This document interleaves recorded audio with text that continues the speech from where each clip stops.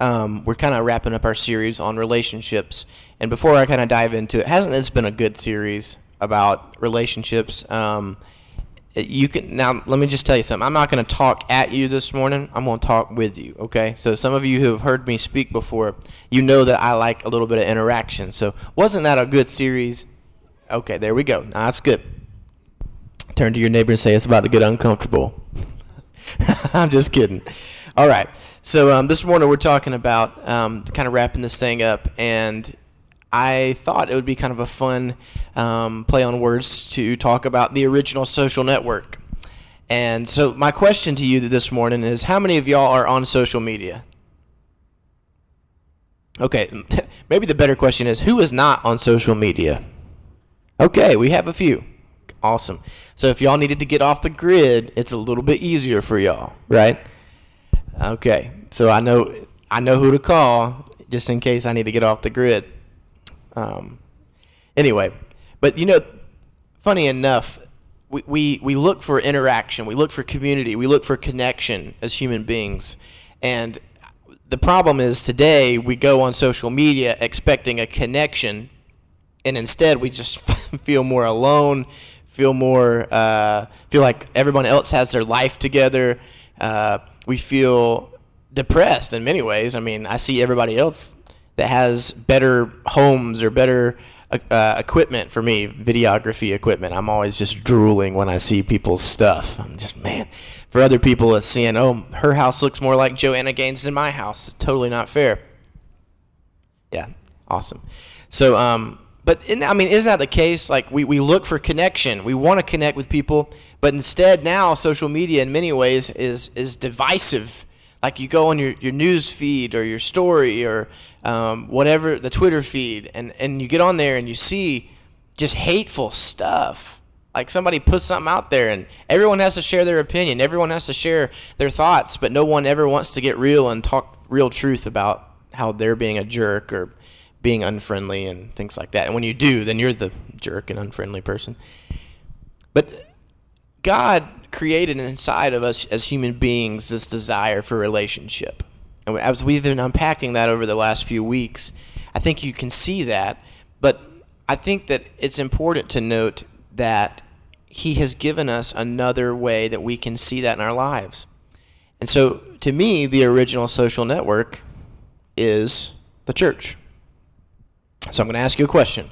What is the original social network? The church. Okay, some of you just said church. You didn't say the, so we'll work on that, okay? Today we live in a world that has more connectability. I made that word up, I think, because Microsoft Word tells me I did. But we are more disconnected than ever. Anybody feel that way? Anybody feel disconnected? Anybody feel disconnected with your kids, even when you sit in the same room? What about your spouse? Preach. Okay. We won't get into that this morning. I believe that the answer to this disconnect is the church. I really do. Not necessarily the church that we grew up in or the way that we used to do things, but the church as the way that God designed it. Y'all see the difference what I'm talking about there? We have what's cool about Gratis Church is that we have a lot of different denominations represented here. I could tell you, I know Methodist, Baptist, non-denominational, Church of God, Presbyterian. We have the whole gamut, right? A lot of different denominations that have come here, different backgrounds. I tend to say we're Baptist-costal in many ways. That's just a joke. But kind of true. But the truth is God designed the church through Scripture, and we have a very clear blueprint of what that looks like. I want to read this to you. You ever heard of Francis Chan? Anybody heard of Francis Chan, Crazy Love? He has this quote, and he said, "I heard one person say that the church nowadays is neither super nor natural. Everything is predictable and everything is expected." What does that mean? It means you have a service on Sunday morning, you come in, you hear the music, you get some tinglies, you get some punchy words and get all pumped up and jacked up for Jesus. You set up, you tear down, put them in a trailer, you go eat your food, and then you just rinse and repeat. not either super or natural, but God describes the church as supernatural. It's a supernatural thing. We've settled for normalcy. In fact, we've settled for something that doesn't even really exist or shouldn't even be called the church. Now, I'm not just speaking about our church.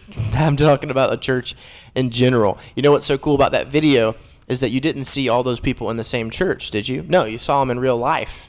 And that's why we say, as our vision for our church, is that we are real people making a real difference in real life. The impact that we have outside of these walls may impact generations to come, and it might not ever happen here at our church. Our stories, our lives, our witness, our light can be bright in ways that we would never see in this room. We don't know the impact that God can have with our lives. Here's the second part of a quote that he said. If all I had was the Bible and all I read was this book and start a church, what would it look like? What would it look like? Would it look like the thing that we've built here and referred to as a church, or would it look radically different? You ever thought about that? If we didn't look at tradition, if we didn't look at history, if we didn't look at what we've always known, what would church look like? Now, I'm going to preface that.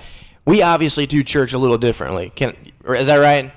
Yeah, we set up, we tear down. I mean, we've got a wall of farm mural behind us, okay? We do things a little differently around here. So I'll preface it with that. But, I mean, that's a good question to ask. How would our lives be different if we got our definition of church from the Bible? Would it change our lives? Would it change the way that we live? So I'm going to ask you a question. What is the church? That's right. Many of you have seen, the church, the steeple thing that people do, and Dad, he says, no, this is not the church. We have no steeple. Look inside, and here are all the people. We are the people. Where is your church? What is the phrase that we normally say around here? You're looking at it, right? And so what I want you to do is turn to your neighbor, and I want you to look at him and tell him with all seriousness, you are the church. Look at him, tell him. Come on, tell him more emphatically, all right? Now still look at them and tell them, I am the church. All right, come on now, try it again. I am the church. There we go. Now look at them again, one more time. We are the church. Now tell them their breath smells bad. I'm just kidding. The passage we're going to read this morning is Romans 12, 1 through 21.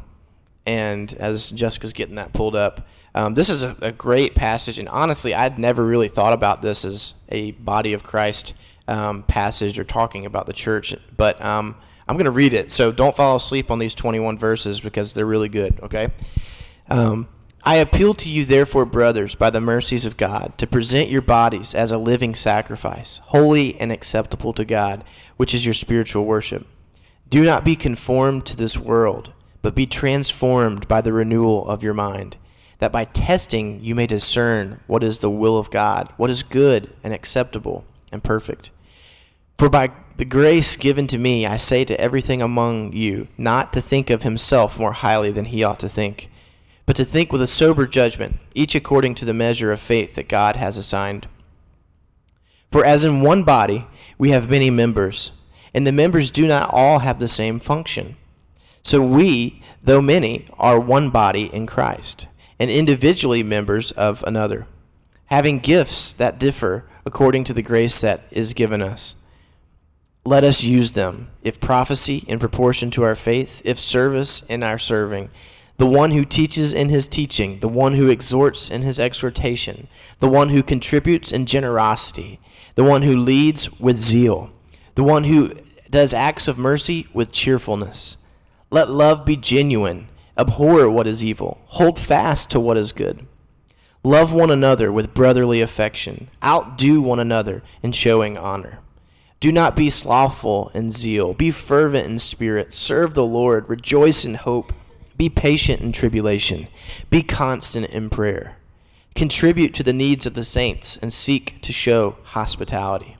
Bless those who persecute you. Bless those and do not curse them. Rejoice with those who rejoice. Weep with those who weep. Live in harmony with one another. Do not be haughty, but associate with the lowly. Never be wise in your own sight. Repay no one evil for evil, but give thought to what is honorable in the sight of all. If possible, so far as it depends on you, live peaceably with all. Beloved, never avenge yourselves, but leave it to the wrath of God. For it is written, vengeance is mine. I will repay, says the Lord. To the contrary, if your enemy is hungry, feed him. If he is thirsty, give him something to drink. For by doing so, you will heap burning coals on his head. And do not be overcome by evil, but overcome evil with good. Now, that should jack some people up this morning. Like that's some good stuff. That's a lot of positive feedback. Like that's something that we probably should read every single morning when we wake up, because that just juices me up there. So there's 3 observations I see in this, and I think that can relate to how God designed the church. And the first one is this one. God designed his church to be, what's that word? Okay, wake up on me for me. All right, let's try that again. God designed his church to be 1, unique and unified. Catch that? Isn't that cool? Only God can do something like that. It's unique and unified. I can't even give you an example that is even close to that. I mean, the only thing I could think of would be, I'm taking my boys to Menchie's this afternoon, right? And so when you go to Menchie's, you get your frozen yogurt and you throw a whole bunch of different unique things in there. So my Froyo is like the unification of yogurt there. And then everything else is kind of unique, the different flavors, the different toppings, and all that. That's the only thing I can think of, and maybe that's just all I'm thinking about anyway, because I told them I'm going there. But seriously, I mean, only God can create something that is both individual by nature, but one.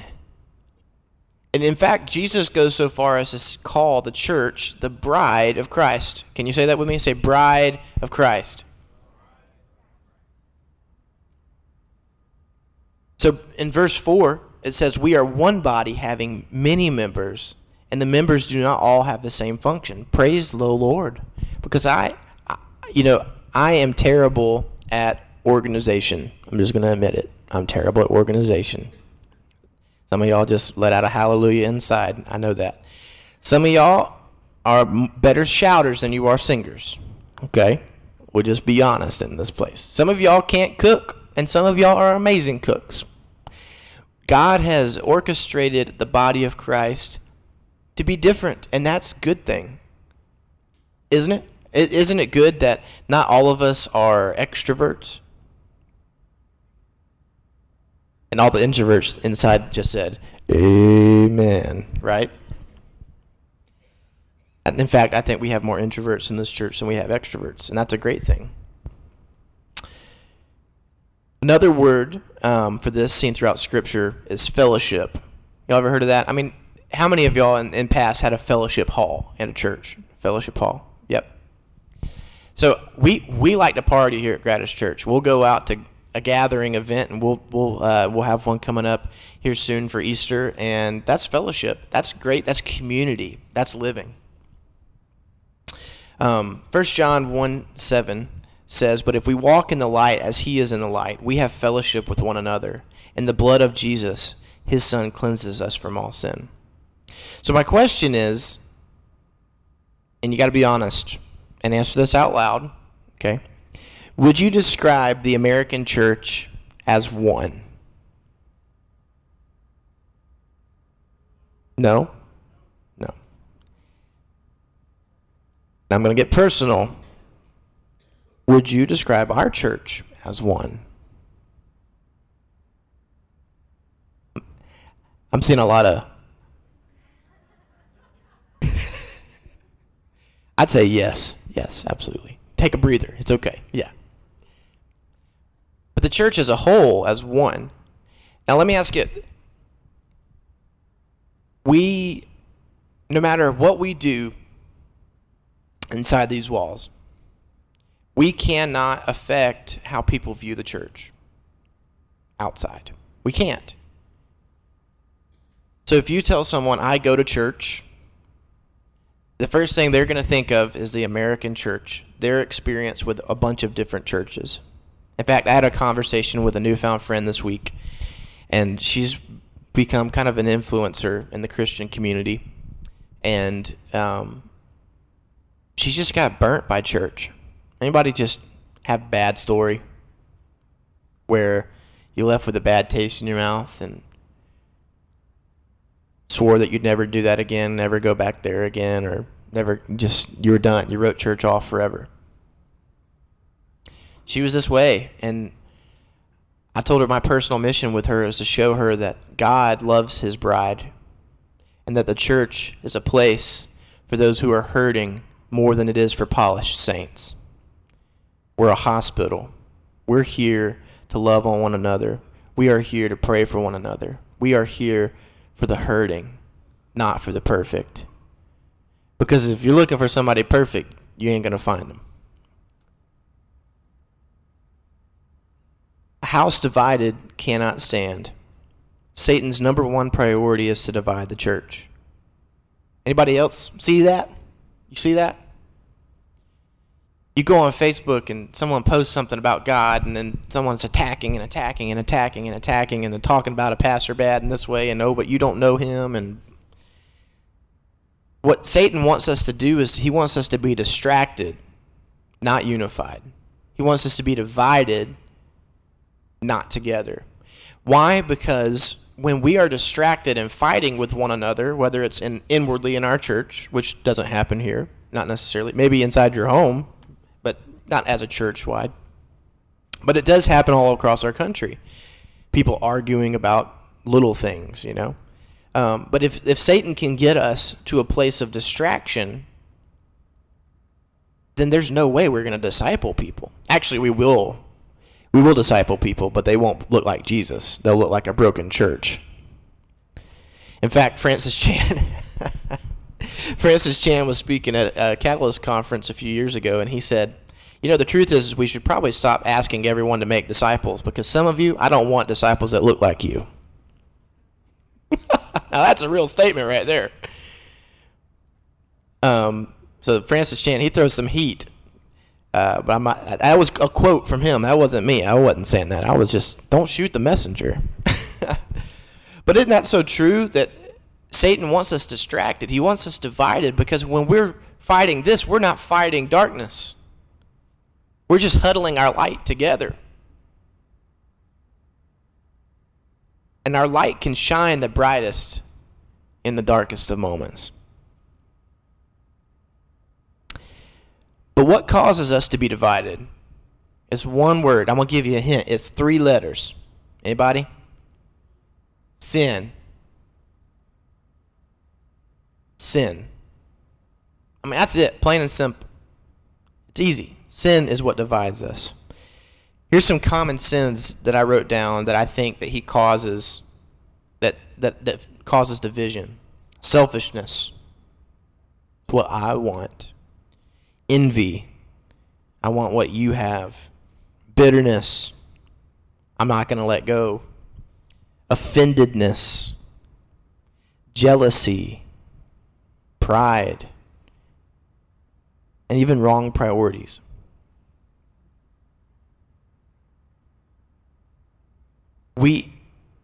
It's never going to be a good thing when we get in a comparison, even between churches.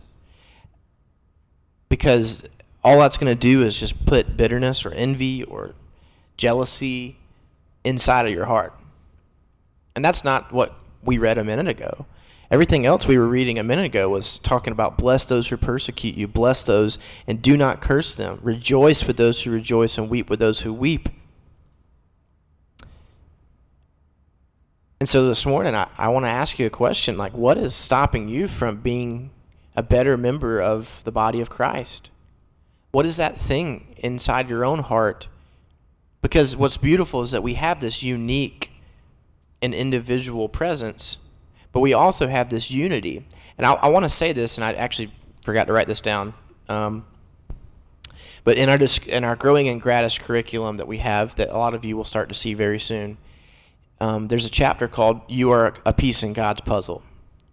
And I want you to know that each and every single one of you, no matter how big you view yourself or how small you view yourself in God's kingdom, each and every single one of you are just as important. You ever try to put a puzzle together and you're missing that one piece and it just drives you crazy? The picture is incomplete without that piece. And in God's kingdom, no piece is bigger or smaller than the other. I want you to know that. So no matter where you view yourself in God's kingdom, I want you to know that no piece is greater or smaller than another. If you didn't have a foot, it's really hard to get around. If you didn't have 2 feet, it'd be hard to get around. Some of y'all are blessed with being a mouth, and husbands, do not look at your wives right now. Some of y'all are an ear. Some of y'all are a stomach. I'm just kidding. No, I'm just messing around. Hey, we got one. That's awesome. Love it. But you know, the truth is that God made us all unique, and he gave us a place that we could function inside of his community, inside of his network. You ever been to one of those networking parties at business? Whenever you go to one of those things, they're all the same. It's all about like, man, I'm gonna find that guy over there. He's successful. It's not that way in God's network. God is the successful one. He is the standard. We just get to be a piece in that puzzle. In fact, we don't even get to pick where we go. We just get to say, yes, I'm excited. Put me wherever you want to put me, God, and I'll be there, so that way when the picture becomes complete, people, what are they going to see? They're going to see Jesus. Because it's not about my piece. It's not about how I look. Because if you look at any kind of piece of a puzzle, most of the time it's so obscure you can't even really see it. But when it's aligned next to the person to the next, and then it completes the whole puzzle, you start to see the image. And as the body of Christ, the image that we should reflect is Christ. Does that make sense? Come on now, don't fall asleep on me. I know you're thinking about lunch. Does that make sense? Okay. Second thing I see here is that God designed his church to be Spirit-led. Churches led by men will produce ordinary results. Churches led by the Spirit will produce extraordinary results.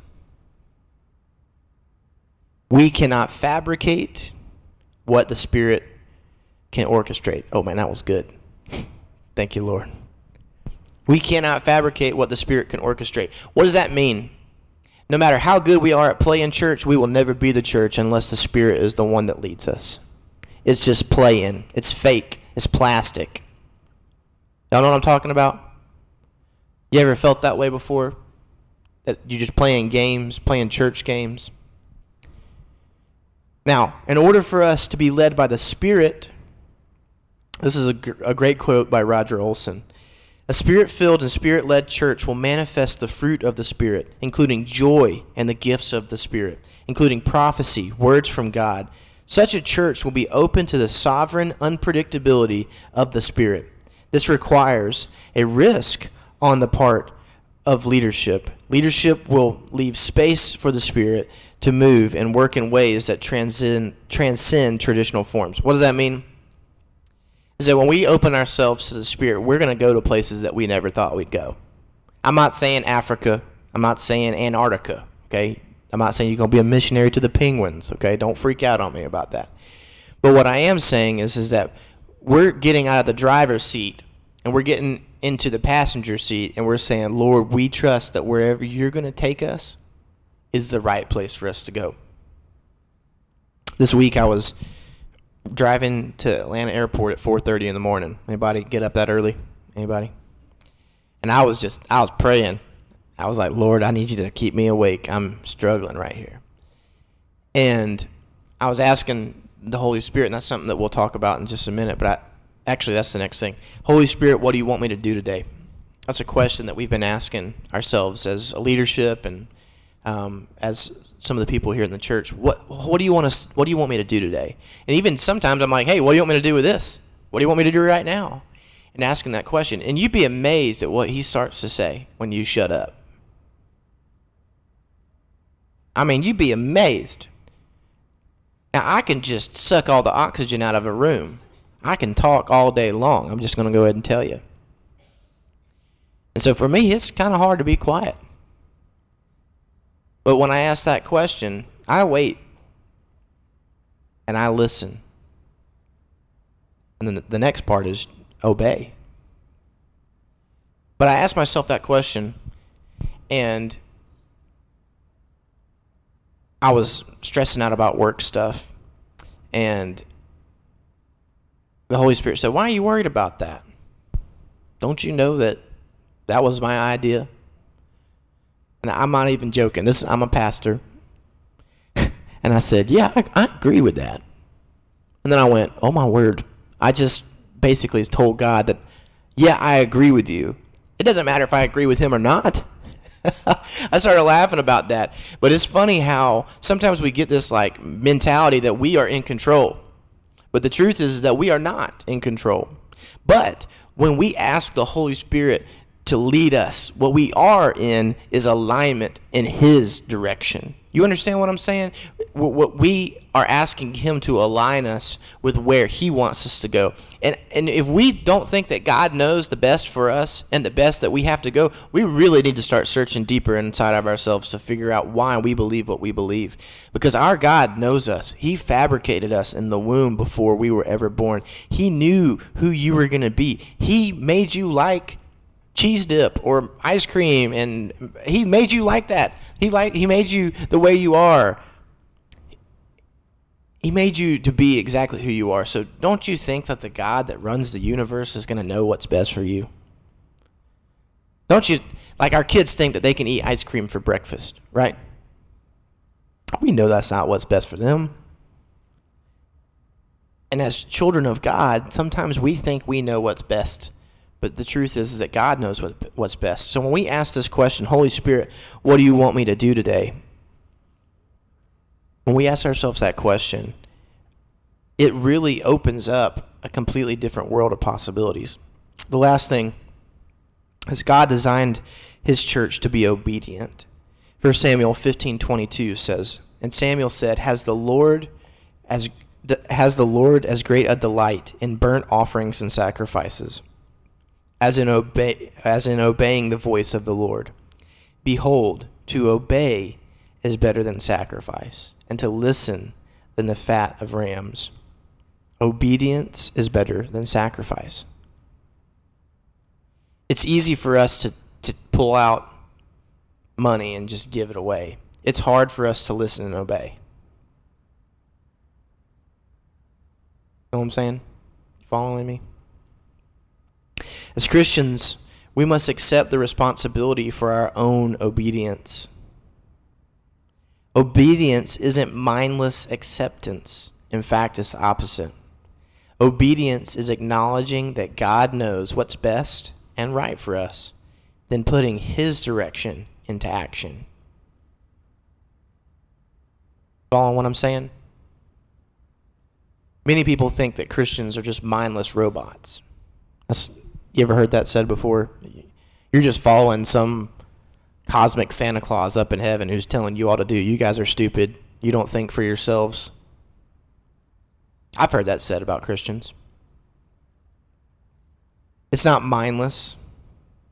It's us mindfully acknowledging that he is in control and choosing that we are going to follow him despite whatever we think, because we know he knows what's best and what's right for us, and we're going to put his direction into action. It's not just agreeing with it. It's not just aligning yourself to it. It's actually putting action to it.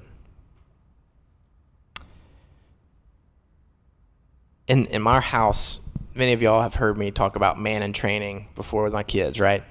And every morning, most mornings, not every morning, most mornings, I get the boys to recite their little chant. And it's, I will listen and obey. I will honor and respect. I will treat others better than myself. And I will love God with all my heart. I'm a man in training. That's what they say every morning. I was like, man, they're learning a little theology right there. They don't even know it. But we talk about those words, listen and obey, a lot with kids. But as adults, it's a little bit harder. First of all, we don't even listen. A lot of times we just one-sided. But then when you put the obey to it, it's kind of like, hey, I'm my own thing. Like, I'm not having to do that thing anymore. But would you imagine if you asked the Holy Spirit, and you were Spirit-led with this, and you asked the Holy Spirit, what do you want me to do today? And you listened first, and then you acted on that, whatever he said. Think about that.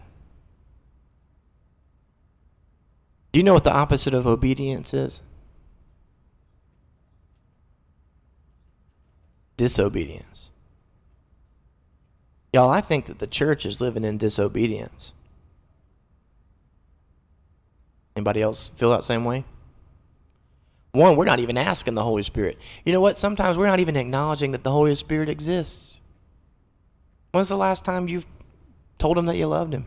Or even asked him anything? Think about that. Jesus said that I am going so that someone greater than I can come.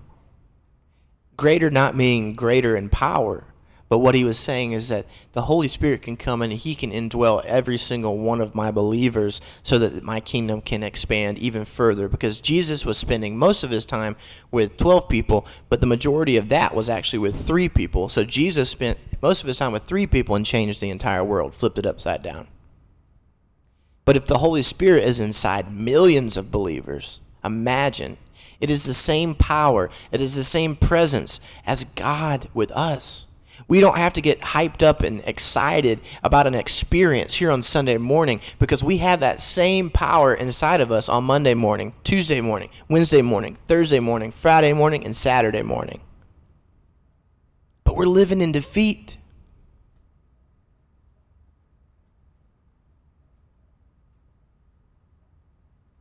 I see a bunch of defeated faces on a daily basis.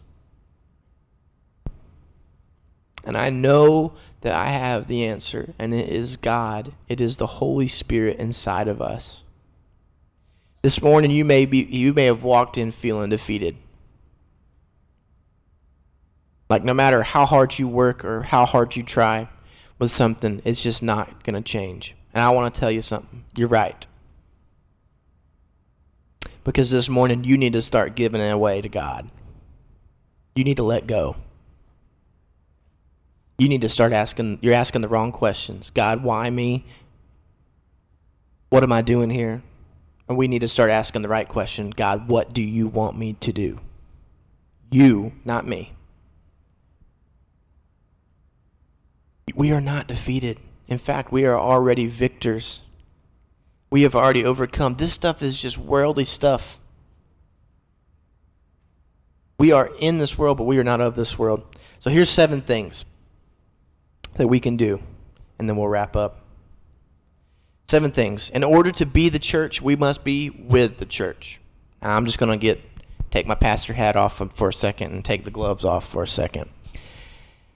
The people that say that they can be a Christian and not go to church. Now, that's not y'all this morning. Y'all are here. Y'all are here. Y'all are amazing. Props. But the people who say they can be a Christian and not be plugged into the body of Christ are just fooling themselves. Because if we're going to be the church, we got to be with the church. And that means even outside of Sunday morning. If you're not part of a small group, join one. Why? Because you're doing life together. We need each other. We're incomplete without each other. And God has designed a whole community and a whole place, a whole network of people who can come alongside you and pray for you and pray with you and put their arm around you and say, listen, I know it's tough. I know life stinks. But you know what? I'm going to be there with you. I'm going to walk through this with you. I might not look like you, sound like you, talk like you, but I'm going to do this with you because I got the same spirit inside of me. And we're going to do this together. We're going to fail forward. We're going to love Jesus. Second thing, ask the Spirit, listen, and obey. I'm going to be honest with you. Most of you have never asked the Holy Spirit to do anything in your life. And honestly, until somewhat recently, I hadn't even really thought about that either. If I can be transparent. We talk real in here, right?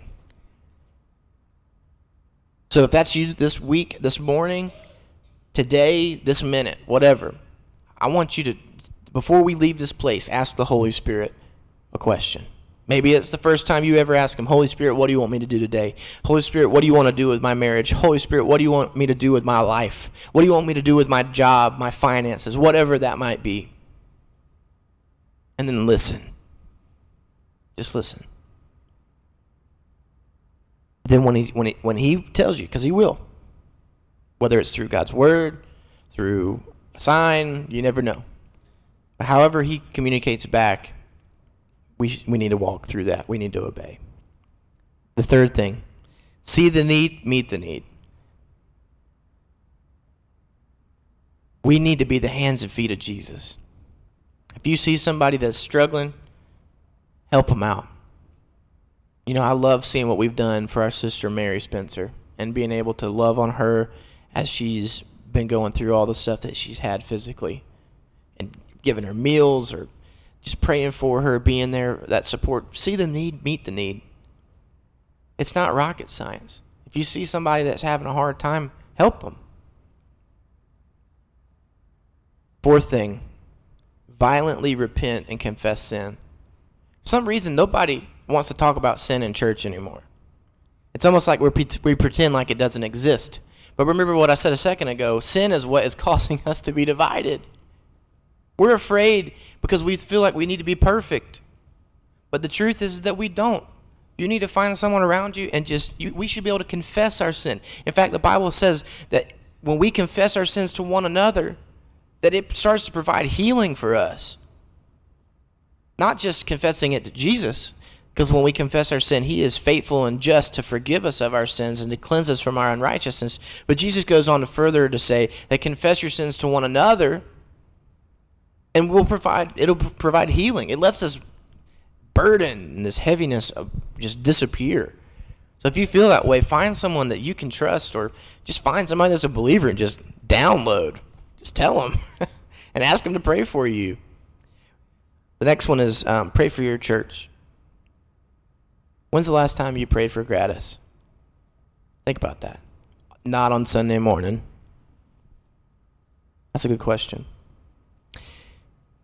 And then the last one is to not compare our church to others. The church should be united, not divided. When we compare our church to another church, now I'm not talking about learning and trying to find out what other places are doing right and maybe something failed and learning from someone else's experiences. But I'm saying is that we don't need to be the best church around. We need to be our best. And the difference is we're not looking around to see how we can rate each other on a scale. We're looking at ourselves and saying, God, how can I be my best today? What is the best that we can do? Because that church should be doing the same thing. What is the best that they can do? But when we can play that comparison game, we find ourselves in this vicious cycle of basically being nasty. And it kind of happens. Trust me. I mean, I've seen it. I've done it. I'm not going to tell you I haven't. So these 7 things are great practical steps that we can take. And I want you to know you are the church. Look at your person next to you and tell them, you are the church. Now tell them, I am the church. And tell them, we are the church. Let's pray. God, thank you so much for us being able to be part of this organism called the church. And as we kind of wrap up this morning, I pray that for those who have never spoken to you and asked you to speak into their lives, Holy Spirit, I ask that you would speak very clearly to them this morning. And then give them the strength and the boldness to carry that out with obedience. Holy Spirit, what do you want our church to do? What do you want us to do in this place? We recognize that you are in control. And we want to listen to you. We want to follow what you have to say.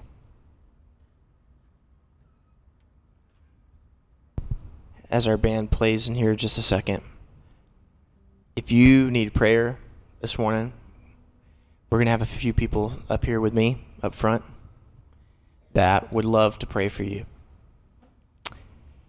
Or if you have never followed Jesus, and you're still the driver of your own destiny, and you feel like you're lost and wandering, God's word says to confess your sin. He is faithful to forgive you of it. Confess that He is Lord.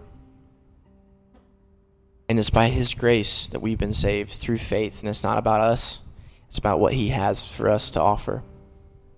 If you want to follow Jesus this morning, I'm going to ask you to do something radical. And it's not crazy. Just come down. Come talk to me. Come talk to Miss Elsie. Come talk to Matt.